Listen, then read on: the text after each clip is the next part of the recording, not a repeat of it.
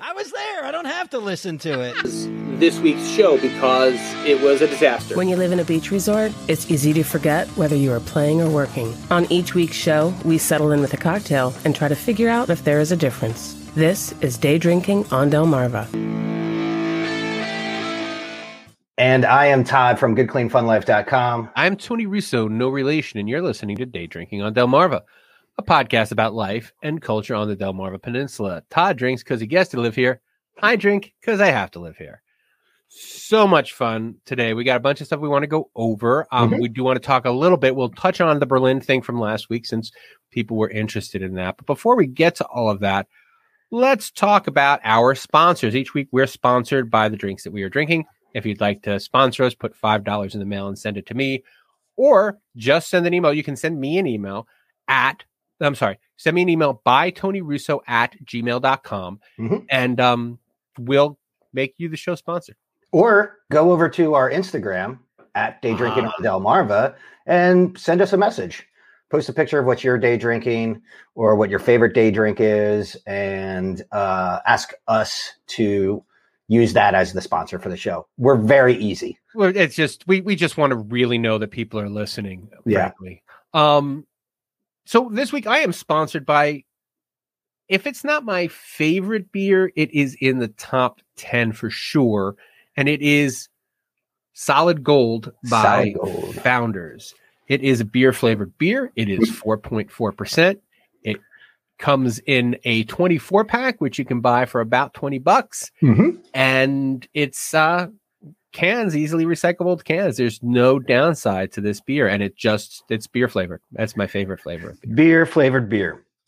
Well, sticking with the beer kick, I am actually sponsored today by Evo, craft brewing out of Salisbury, Maryland. We're going to get into that.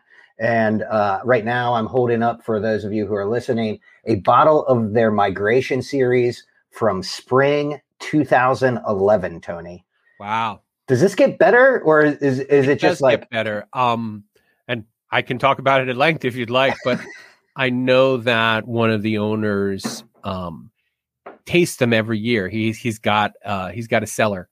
Yeah. And he tastes how they change from year to year to year to year. So yeah.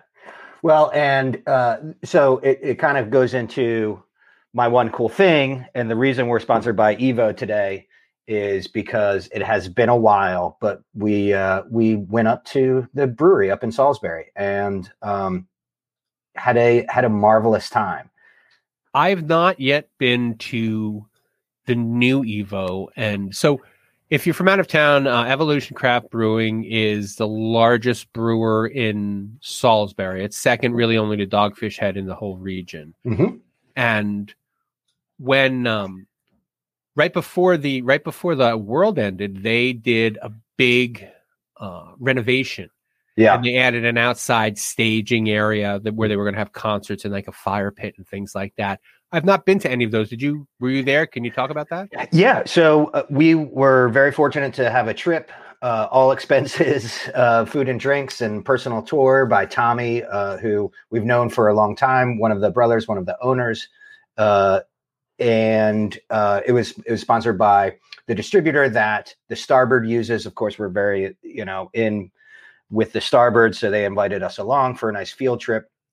And it was honestly just a great it was almost like a walk down memory lane, because when we were first getting started as Good Clean Fun, and we decided that we were going to kind of cover fun things that are happening in the area. Right. One of those things was the startup of Burley Oak. And at that time, Tommy was a major resource for Brian, who was starting Burley Oak. So, this is when they were still in the old facility, back in 2009, they started over in Delmar, just up the road from you. And I have footage from Tommy in that old facility, which is now traded hands again. But, it was great. We have a very good friend who put in a lot of blood, sweat, and tears, Christy Kruger, working with them and kind of helping expand their footprint into the DC and Baltimore and Virginia markets. And I don't know, it was just it was a really, really enjoyable time. As you said, right before the world went on pause, I guess they were already in the works to do like an outside thing. The way Tommy told the story yesterday is it sounded like, they got rubber stamped because of what was happening, but I think their plans got downscaled a little bit. And Tommy was talking about how him and his guys built all of the picnic tables. They moved. They had gravel, crush and run dropped, and they moved every bit of it. And so they created this great outdoor space. After we had the tour, we had a wonderful lunch there, and the food is, of course, nothing to snuff at either. And it was just a great time. And yesterday was a beautiful day, so it was just one of those perfect scenarios and one of those great times to be here on the Eastern Shore doing what we do, so we can take advantage of it to full. If I can just quick paint a picture of Evolution Craft Brewing in general, it is in a former ice house. Mm-hmm. So it's a large facility. It's as big a building as we have in Salisbury. There may be there's the hospital, right. There's one of the hotels, and then this might be like the third or fourth biggest single building. Yeah. And because it was an ice house, it has train tracks next to it because the trains used to stop and pick up ice and things like that. This has been there for 200 years, something obscene. They were talking about putting a seating area between the building and the railroad tracks. I don't know if that came to fruition, but that would be an interesting build out. I thought at the time would be an interesting build out because you sit there and you watch a freight train go by once every 6 hours. Yeah. But the outside area, I'd seen early designs on it, and it just looked so welcoming. One of the things I really like about Evo over there is that they have a proper tasting room, mm-hmm. and then they have a restaurant. And again, before the apocalypse, they had kind of moved, they had an oyster bar. I think they moved into the tasting room. So if you wanted to have a stout and an oyster, mm-hmm. like it was 1870, you totally could. The barrel room in the middle is a place where I've gone several times. So they have a large restaurant with two big main rooms, and it's connected to the tasting room by a barrel aging room, mm-hmm. where they do all their barrel aging for their Migration series and others. And in there, they do what's that Flanders they do? They do a great Flanders, but I can't remember the name of it. Oh, I don't know. Nouveau Rouge, I think. Oh, okay. Yeah. Yep. And this barrel aging room, they have little weddings in there and little conferences in there. It's good for 40 to 50 people to move around in comfortably. And it's just a good kind of destination brewery. It's not a tap room that you stop off at, although it does have a tap room that you can stop off at. Right. But it's kind of made itself into this thing, which is wonderful because it's about 2 blocks from the downtown. People can walk it, or there's a trolley where you can, Evo is one of the trolley stops. That's how significant a player it is in the local scene. So people from the college can take a trolley to the brewery and then get on the trolley and continue downtown, or get on the trolley and go back to school. Yeah. But it's something that I don't know if the community has gotten around as much as I wish it had, but it certainly is one of the few genuine assets that I think Salisbury has. What, are you saying something nice about Salisbury? I said it's one of the few genuine assets, so we'll call that a maybe. It is definitely an asset. We're there again. It was a Tuesday in April, and all of the outside seating was full with, doctors or business people, having lunch, and it was a beautiful day.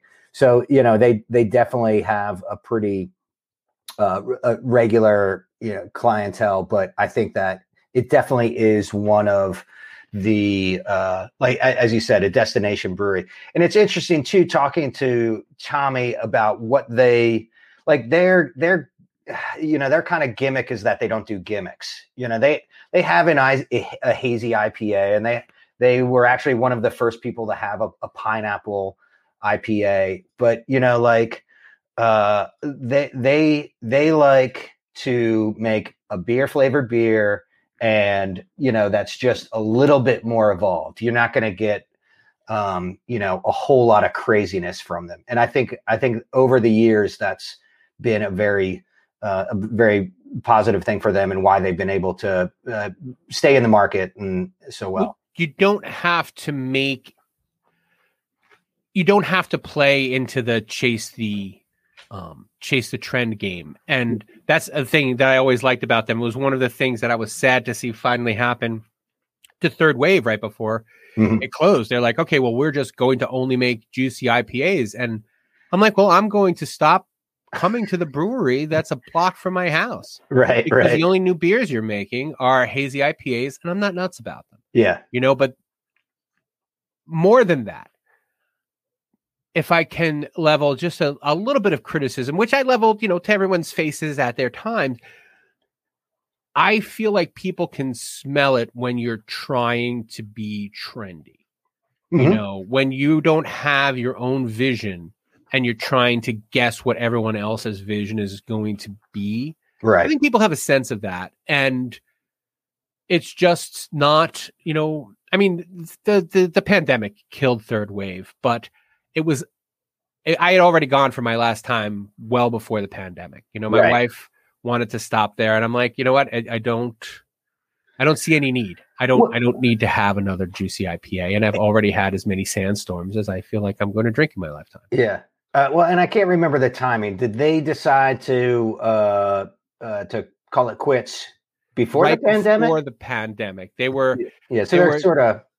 There was a falling out between the ownership that was having trouble being resolved, and I think that the pandemic, if it didn't put the last nail in the coffin, it hammered it home for them having to just give up and go home and let something else new produce place. And if I can also criticize the local beer stores. If you walk into a local beer store and you see a Third Wave beer, you know that store hates you. Yeah. And you should shoplift. Yeah. You should steal it. Yeah. Well, no, don't steal the beer. It's a year and a half old at this point, and it's still on local shelves.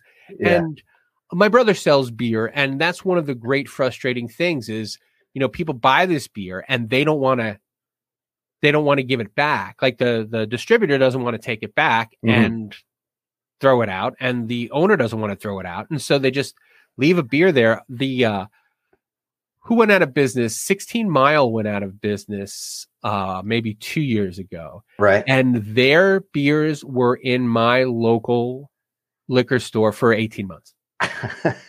and it's like watermelon, they have this watermelon beer, and it's January, and it's from a brewery that famously just one day stopped. They just locked the doors one day. It wasn't even like, oh, we're thinking of going out of business. It's like, all right, turn off the phone, stop answering them.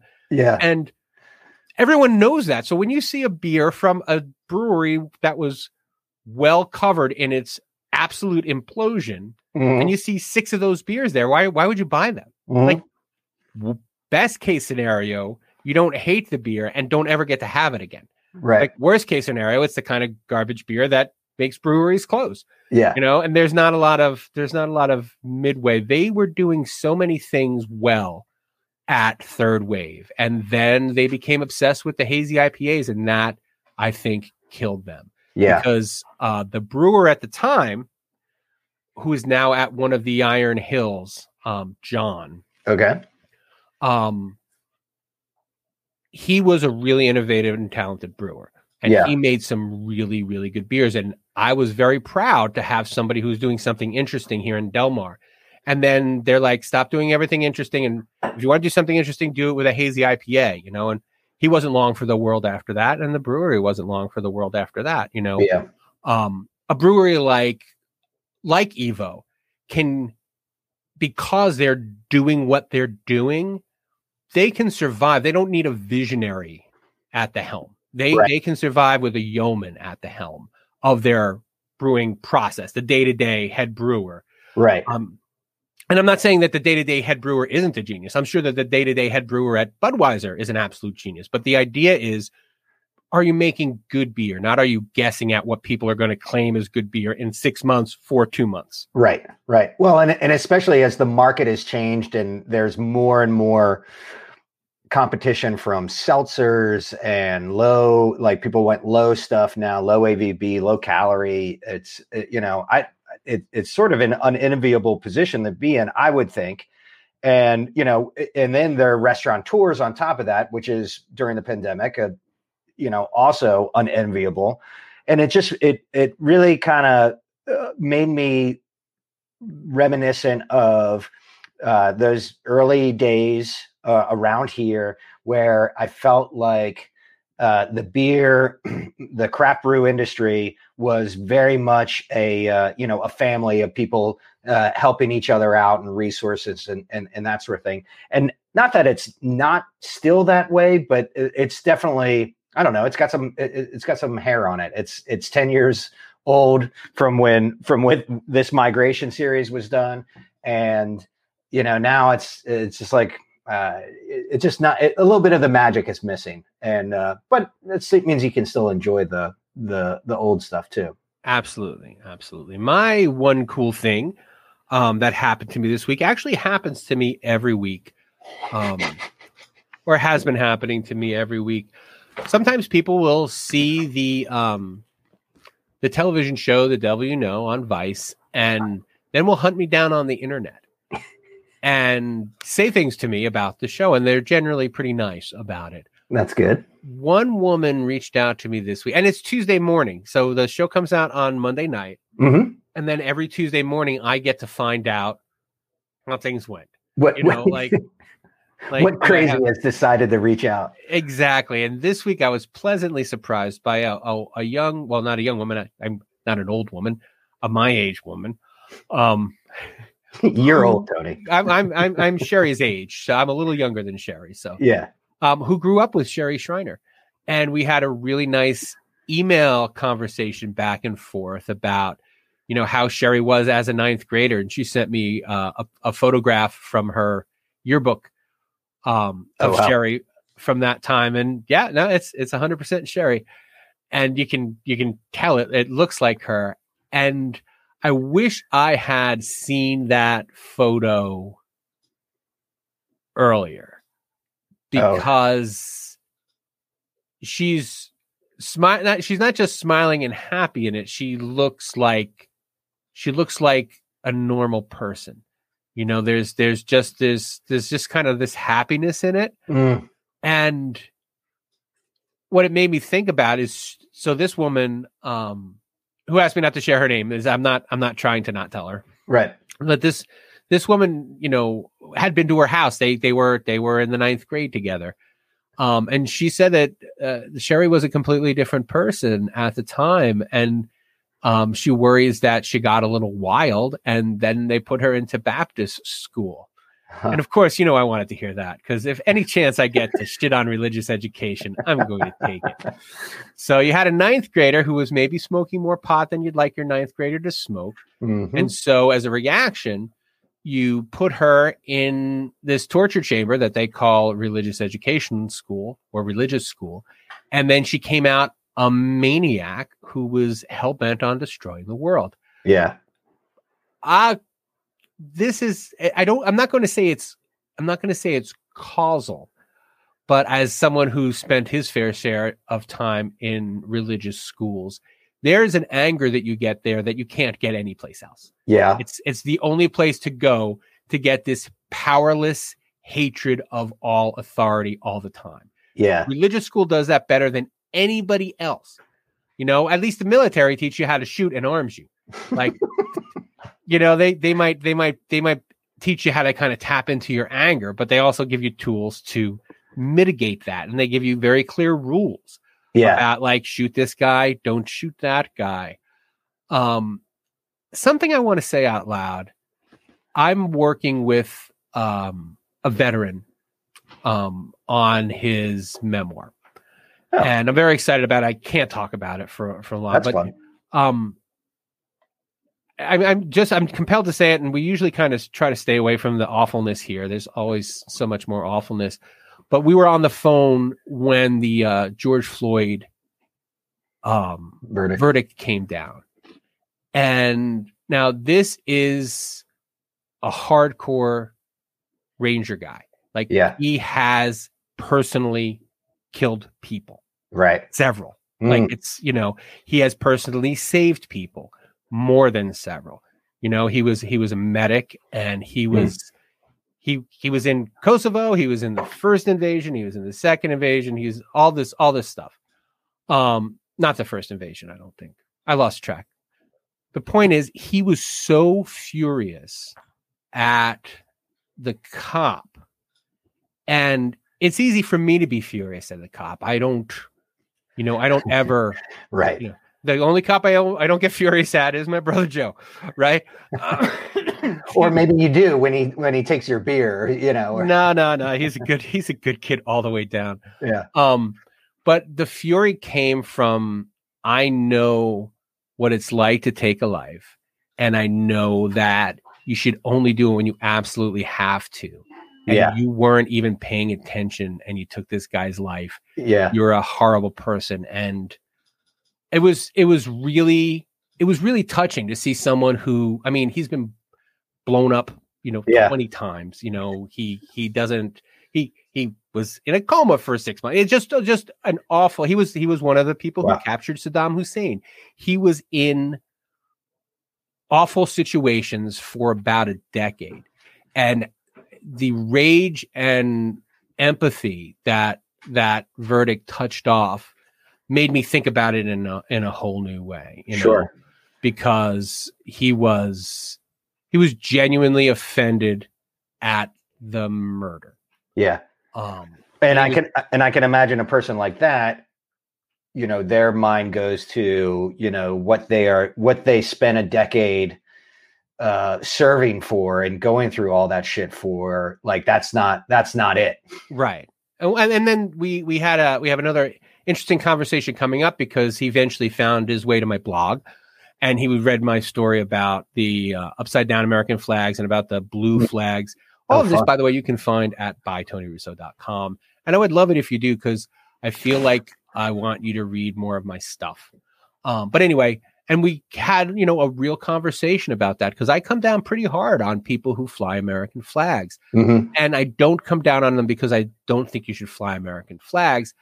I kind of come down on them because I would love to fly an American flag, but I worry that there's a judgment that comes along with that I don't really want to participate in. And it's a shame. There's a great story. I don't know if we told it on this show already, about Chris Christopherson. And I think it's he's a country and Western singer guy. Toby Keith, they're all Toby Keith, right? There's Chris Christopherson, Willie Nelson, Toby Keith. And so they're at Willie Nelson's birthday party, and this, country music star, rock star kind of guy walks in, and he comes over to Chris Christopherson, and he says to him, "Don't start any of that lifty shit, all right, tonight, Chris." And I don't know if you know this or not, but Chris Christopherson was in Vietnam. Chris Christopherson got his record contract. I don't think this is apocryphal. I think this is really true. He was a helicopter pilot, and he took a helicopter and he flew into a music executive's estate and got out and started playing the guitar. And that's really, I believe I've heard that story. I don't believe it's apocryphal, but he grabs this guy and he said, have you ever killed someone for this country and taken a paycheck from it? And the guy's like, "What?" And he's like, "No, you heard me. You just don't like the answer." Yeah. And then he said, "Well," and Jennings said about guys like this, they've done for country music what Pantyhose did for finger fucking. It was such a pleasant story to hear, and that's where I come down on the wrong side of the American flag thing. Like, I don't have to be afraid to fly an American flag. I'm proud of my country, right? And I feel like I haven't shot anybody, and Chris Christopherson has, so he has more credibility than me. Right. Like, to know the real cost, to have a sense of what it means to live in a country where sometimes we decide that some people have to kill other people, and you just have to live with that decision. Yeah. If you're a military person, and that kind of commitment is something that's beyond me. Yeah. Like, I might not deserve to fly a flag because I don't know if I'm that committed to anything. Yeah. I don't know. That's maybe a little harsh on me, but that's where my little tangent took me when we were talking about the work that I'm doing. And so, real quick, if I can spin this back on, I did put out a blog post this week in the email that the Bagel Manifesto is starting back up, and that is true. Mm-hmm. And I expect to release them on Sunday morning. So if you're interested in that, and you go to abagelmanifesto.com, you can sign up for the newsletter. And along with that newsletter, you'll be able to listen to the podcast. Of course, you can also subscribe to it on all the subscribable places in probably about 2 weeks. Yeah. And I mean, speaking of your writing, I shared your kind of weekly sum up, and of course you were talking about your book that's coming out. You're talking about some of the things that we talked about on the podcast, and and all I had said in my post, and again I've sort of steer clear of Facebook for the better part of the last 6 months, and I said, Tony and I discuss whether Berlin is not just for old people anymore, and it definitely got a lot of ears and eyes on the podcast. I had people, commenting about the podcast. I had people, making some sort of wild accusations about, what you had written, and it was fun. It was fun to see. It was fun to see a reaction. We've been doing this podcast for a long time, and it was cool to have a little bit of real time, people digesting and moving it around and seeing different, different threads essentially coming out of it. So it was fun, and people like when you hate on Berlin. I'm good at it. I was looking at, I saw some of it, but I couldn't stay engaged for very long, but it was interesting to see how it really did touch a nerve. Like, Berlin's opportunities are substantial, and it's tough to see them. If you'd like me to make another Berlin complaint, something that there needs to be a walkway over Route 113, and until there isn't, Berlin is just as racist as Pocomoke. How's that? There you go. That's a hot take from Tony. There are not enough kids that can get run over that they don't make an excuse about why they can't put a walkway over that. Right. Yeah. And again, if there was an ice cream shop and one of the kids from the good side of town tried to cross to get ice cream and got run over, there would be a bridge the next week. Yeah. It's just tough. It's tough to see them arguing that it doesn't matter, they won't use it. Yeah. Very frustrating. And so that the town has just decided that it's just going to leave the poorest of its residents separated by a 4-lane highway. And right. If they're willing to risk their lives, then they can bark along with Baby. That's not Baby, is it? I got the wrong one. I don't know. That was Lady. Lady. Sorry. I knew it was a dog name. Right. The other thing that I wanted to hit on really quickly is that if you would like to subscribe to the newsletter that goes with this show, you can do that by, I guess, going to last week's posts and subscribing. We put out a newsletter now that goes with this show. And it'll be a brief summary, and the show notes will be in there, and you don't have to go to a website. You don't have to remember.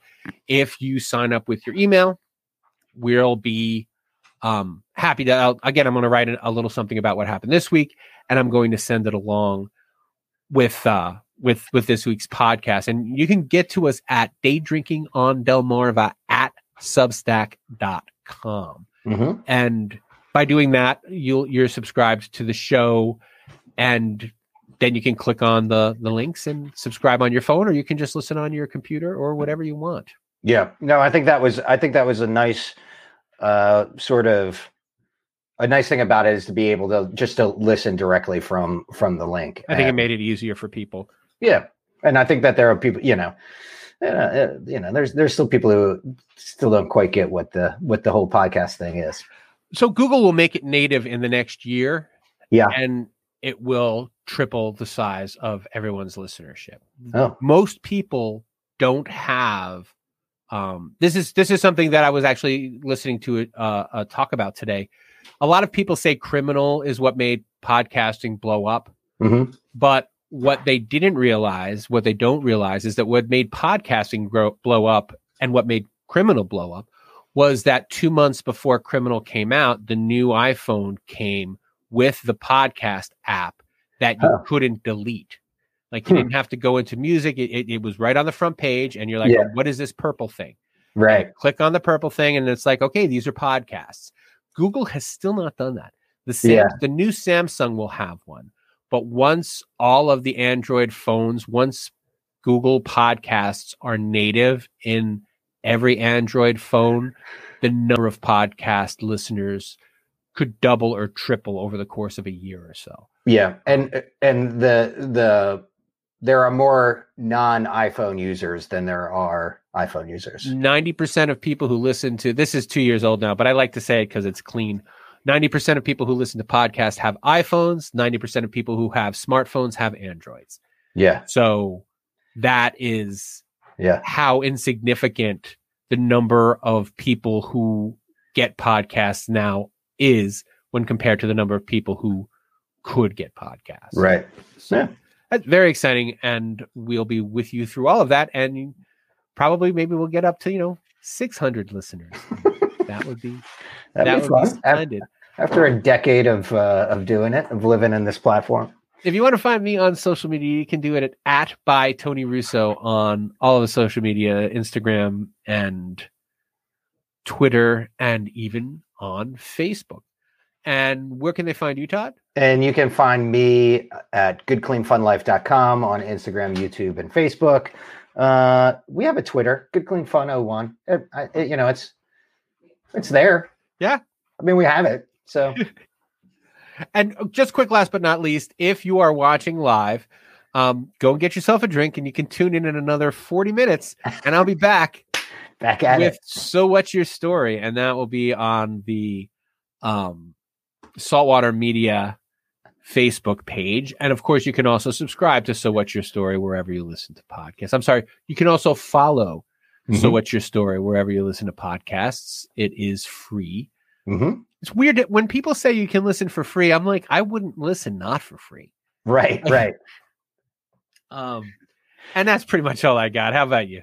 I got nothing. All right. Well, just remember, at the beach, it's happy hour whenever you say this. Day Drinking on Delmarva with Todd DeHart and Tony Russo is produced weekly, mostly by dumb luck.